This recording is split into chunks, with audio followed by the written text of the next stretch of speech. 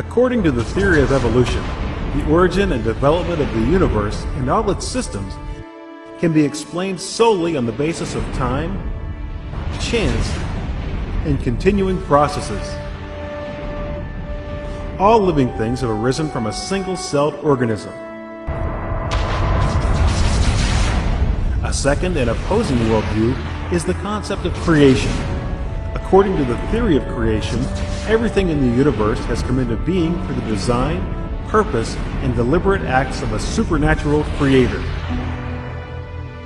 That means this creator created the universe, the earth, and all life on earth, including all types of plants and animals, as well as humans.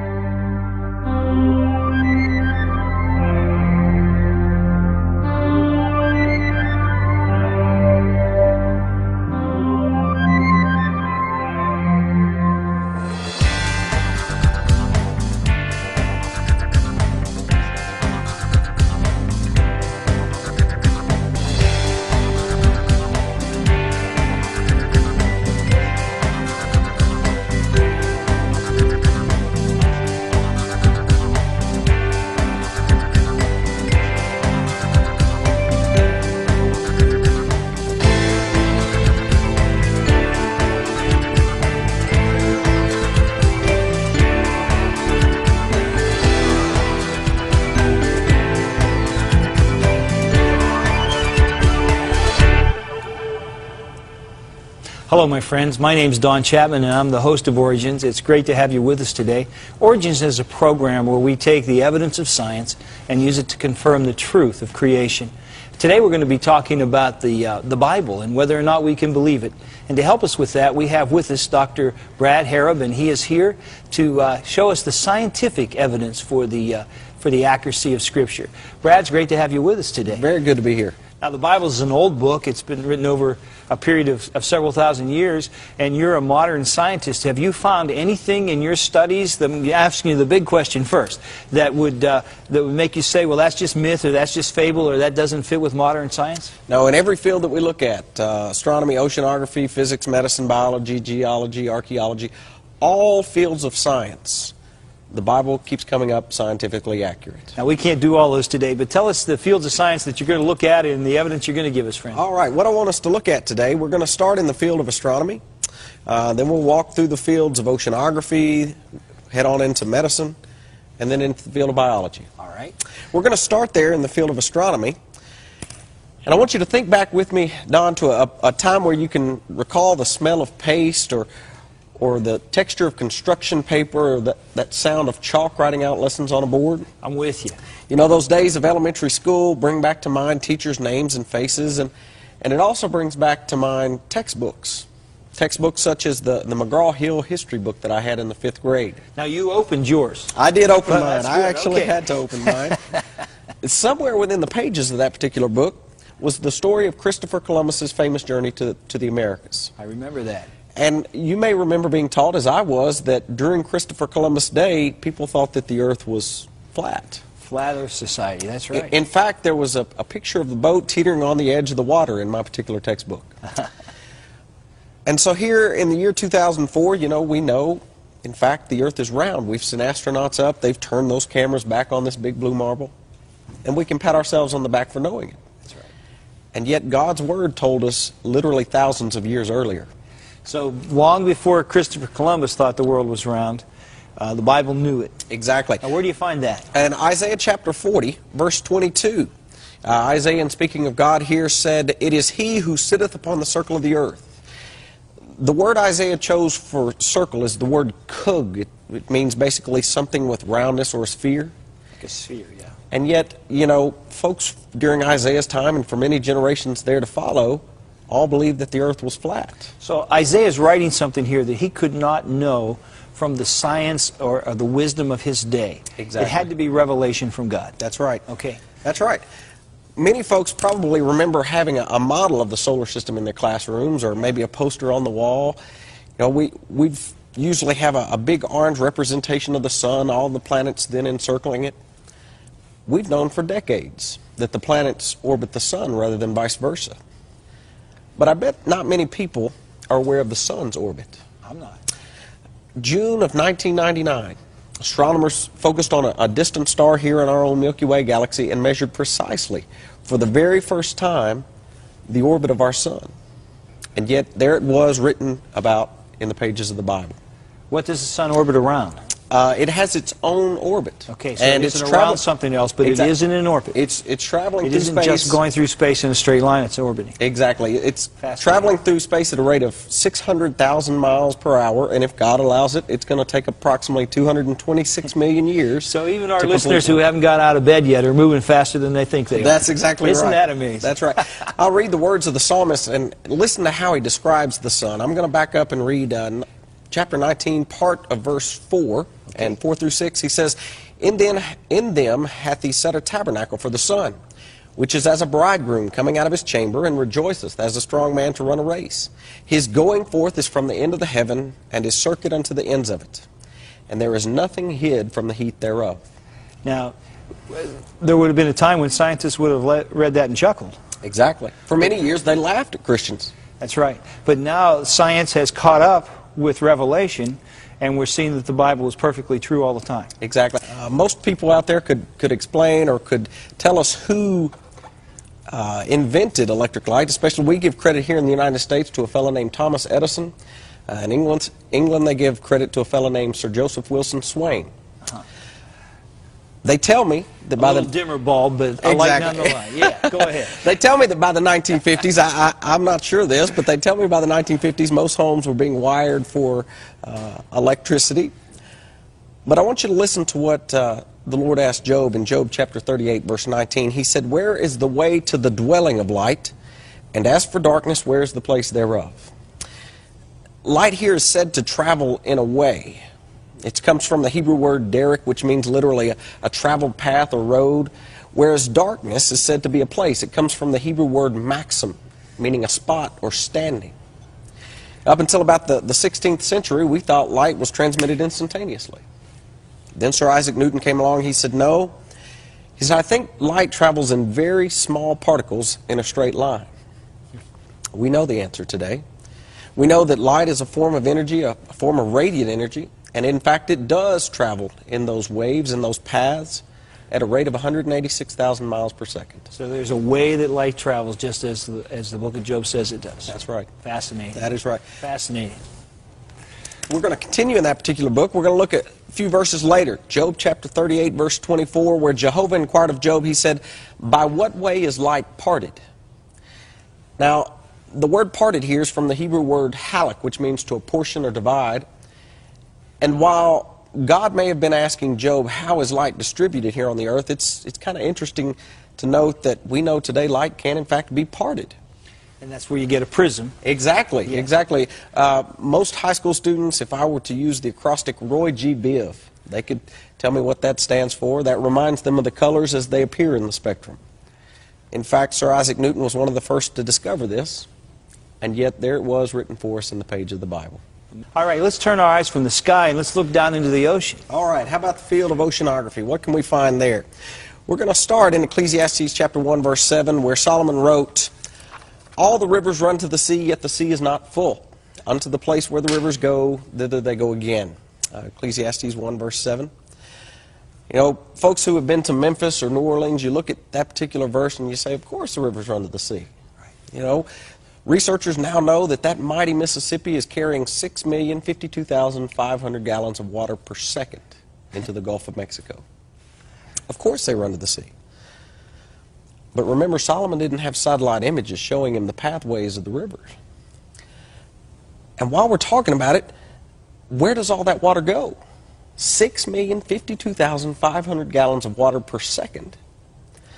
Well, somebody from junior high raises a hand and says, you know, I think that would be the water cycle.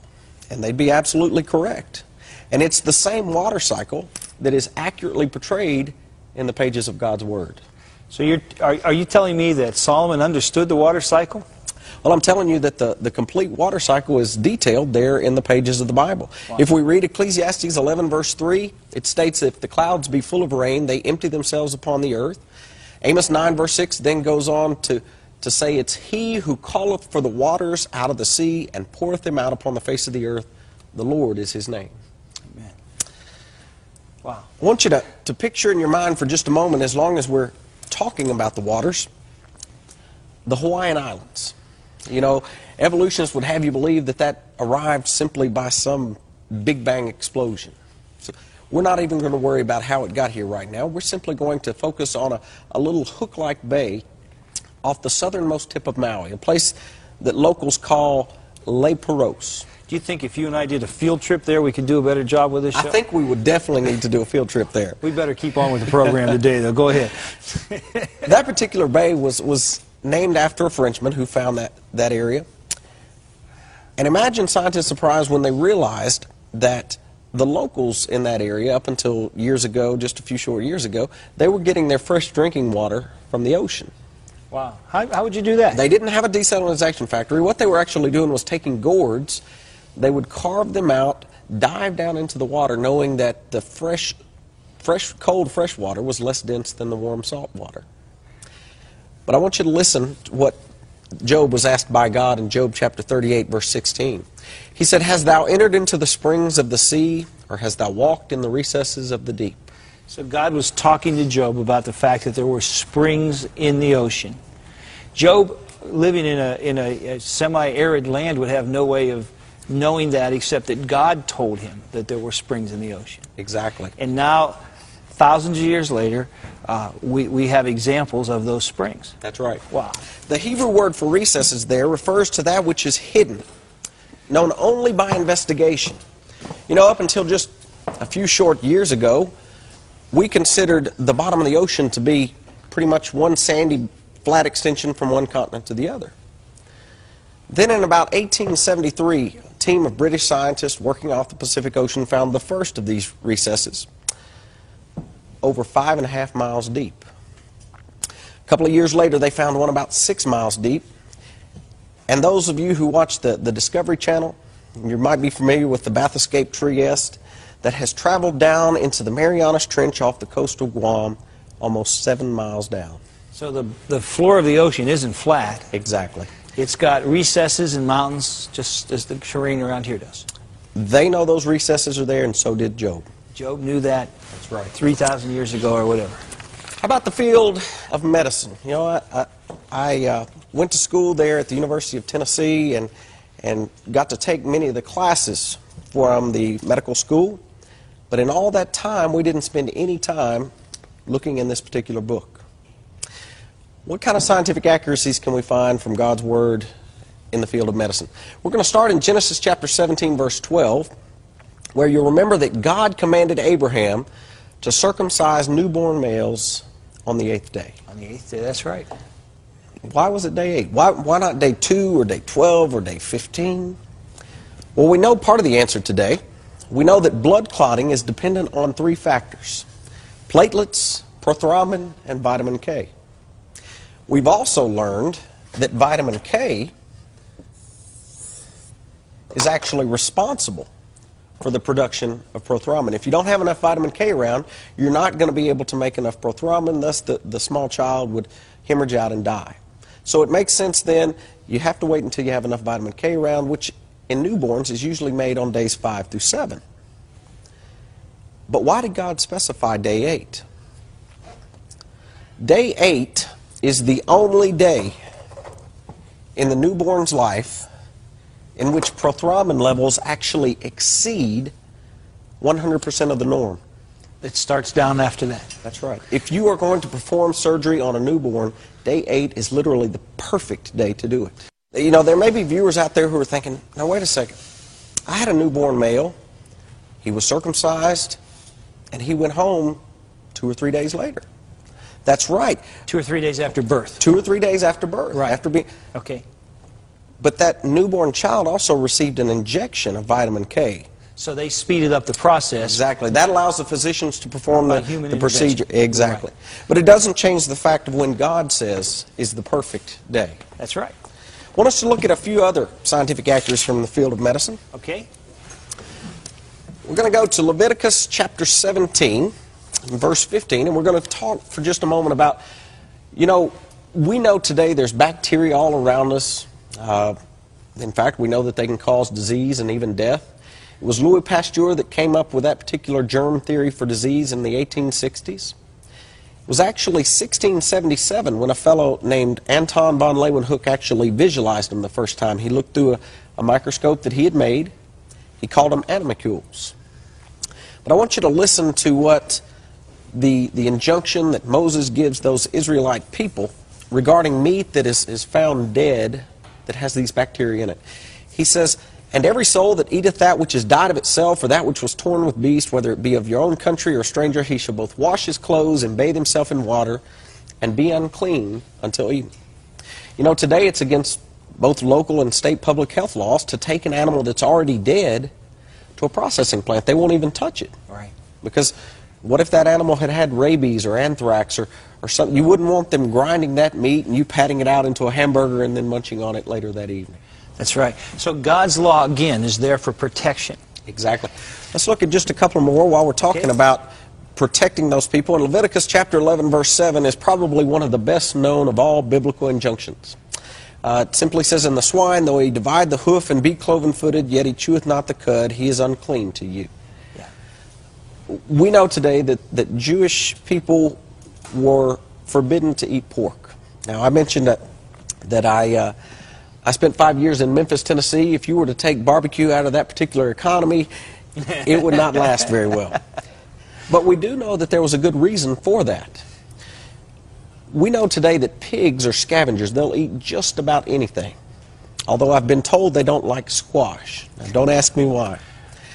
But in doing so, they will on occasion ingest parasites, such as Trichinella spiralis, the cause of trichinosis in humans. We know today that if that's left untreated, it can be debilitating and even deadly. Somebody might be thinking, well, should we eat pork today? Well, first we have to remember we're under a new and a better covenant today. And second, we have the proper resources to cook and store pork today. So God's law there was for the protection of people who didn't have refrigeration or ovens to cook it in. Exactly. Yeah. That is exactly right. Wow. Let's keep looking here in the field of medicine. Deuteronomy chapter 23, verses 12 through 14 state, "Also you shall have a place outside the camp where you may go out and turn, and you shall have an implement among your equipment. And when you sit down outside, you shall dig with it and turn and cover your refuse." Moses was instructing those Israelites to always bury human waste products. We look at that today here in the United States and we say, okay, no big deal. We have our sewer systems to take care of that. But that hadn't always been the case. You know, we look back at the Middle Ages when the common practice was to collect a whole day's worth of waste in a bucket, pitch it out in the back alleyway. The microorganisms would flourish, the fleas were attracted, the fleas would get onto rats, rats travel back into people's homes, allowing those fleas to jump off, biting people, infecting them with the plague. You're talking about the Black Plague. I see it on the screen there. Exactly. Give me a date for the Black Plague. It was in the Middle Ages, and Yes. it killed roughly 12 million people. 12 million people because they didn't understand the bacteria in human waste and how to dispose of it properly. Exactly, and yet there it was already written for us in God's Word. When children of Israel are in the wilderness, God was preparing to keep them safe, to get them to the Promised Land, because through them He was going to bring us a Messiah. Exactly. You know, we got to take a break, Brad. When we come back, you're going to talk to us from the field of biology and give us some more evidence for the accuracy of God's Word. But, you know, there's just no way we can look at the kinds of things you've looked at with us, without knowing that this book, the Word of God, is a book of revelation. It's a God-said book, and it's true. That is exactly right. We're going to come back and look at that a little more right after our break, folks, so don't go away. We'll be right back. Creation versus evolution. You weigh the evidence. Wonderful water, designed for life. We drink it, wash in it, cook with it, and swim in it. Every system in our body uses it. The earth could not support life without water. Water is 83% of our blood, flushes body wastes, lubricates joints, keeps our body temperature stable, and transports nutrients. Water is a part of cells which make up all living things. It is a very small molecule, but it's the biggest ingredient of our planet. Water has been designed just right by our Creator for life.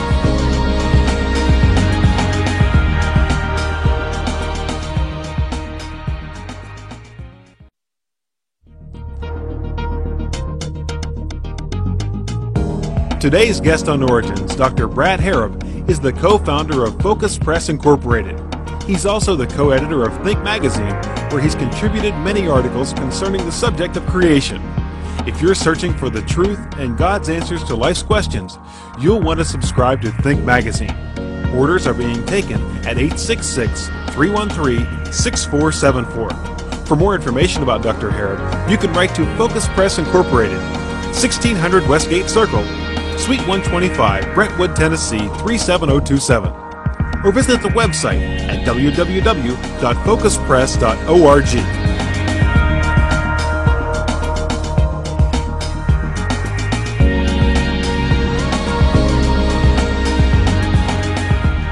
Hi, I'm Don Chapman, the host of Origins. We're back from our break. I'm here with Dr. Brad Harrop, and he's come up to be with us today, and we're talking about the scientific accuracy of the Bible. And Brad, we just talked about the plague before we went to the break, and we're back, and what else have you got for us? Wanted to look at the field of biology for just a few minutes. Right. You know, it was Paul who stated that it's God who gives all life, Acts chapter 17, verse 25. And I guess my question to the viewers would be, has that ever changed? Because all throughout time, for the last several decades, man has been trying to make living material from non-living material. And yet we've never been successful. You know, back when Darwin was first writing, it wasn't Darwin's belief, but the belief of his day was that, you know, flies just sort of spontaneously jumped out of manure piles. Exactly. And so the assumption from that would be that life was pretty easy to make. Right. But the more we've learned from science, the harder to make life it's become, isn't it? That's right. One of the sad things, though, that most students are going to be familiar with, in almost all of the textbooks that are on my shelf there at the office, all of the biology textbooks have an experiment named after two fellows, Stanley Miller, Harold Urey, carried out in the 1950s, where they tried to take what they thought were the atmospheric conditions, put them together in this type of contraption. They shocked it with electricity to simulate lightning to see if they could get life. And usually the textbooks will have the phrase, they were able to create the building blocks of life. And yet that's not really true. What they created, as you can see from the screen, was 85% tar. Okay. Now, I don't know about you, but I wouldn't live too well in an 85% tar environment. No. And I never saw any living tar, by the way. Exactly. So did they create the building blocks of life? No. Did they create proteins? No. Did they create the building blocks of proteins? They did create trace amounts of amino acids. Okay. But here's what happens in those textbooks. Usually, they will make the statement, they created the building blocks of life. You turn the page, and then you begin a chapter on evolution. And they allow the student to put together two and two. Oh, we created the building blocks of life. Now let's look at how that life evolves. And it's one of the biggest lies in science. So not only wasn't it created in the 50s by Miller and the others, but man has never created life. Exactly. In fact, science has a little law called the law of biogenesis. That's correct. And what does that law state? It simply says life always comes from other life. And so I just want to reiterate for our people that in order for evolution to work, it has to violate scientific law. That's right. That's correct. You know, it was Moses who wrote in Genesis chapter 1, verse 11, verse 12, 21, and 24, that things reproduce after their kind. We know that today. We have the laws of heredity and genetics today. And yet, there it was written for us accurately in the pages of the Bible. The Bible is scientifically accurate. You know, if we had time today, we could go through the fields of physics, of archaeology, of geology, to show that this is more than just a good book. But what I want our viewers to remember is that the Bible is like that blacksmith's anvil, that it wears out many, many hammers, those skeptics' charges, all the while remaining unaffected. That's just so true, and I'm so glad that you brought the field of science to this argument today. As I said, I attended a rather liberal seminary when I was doing my master's degree. I came out of that believing as I went in that the Bible is completely true because it's the Word of God and it's not like any other book. That is correct. You bring to that the scientific proof as well. And I want to put a little challenge out to our to our viewers today. If you think you know of errors in the Bible, I would challenge you to write to us at Origins, Cornerstone Television, Wall, PA 15148, or email us there on the address at the bottom of the page, and we'd be glad to discuss whatever you think those errors are and bring to light the truth of God's Word. You know, I just want to remind you today that it's God's view that He created you, and that ought to be your worldview too, because the Bible's true and it shows us a God who is our Creator. Till next time, it's been great having you with us, and I hope you come back. God bless you.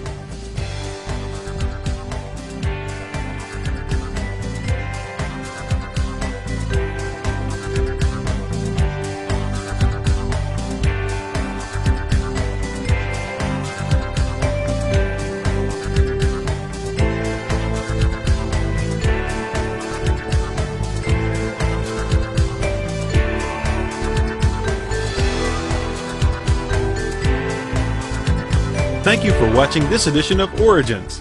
If you'd like a copy of the PowerPoint information presented today, you can download a PDF file of program number 451 from our website at www.originstv.org. Or for a DVD of this series, send a $12 donation to cover shipping and handling and write to Origins program number 451, Cornerstone Television, Wall, Pennsylvania 15148.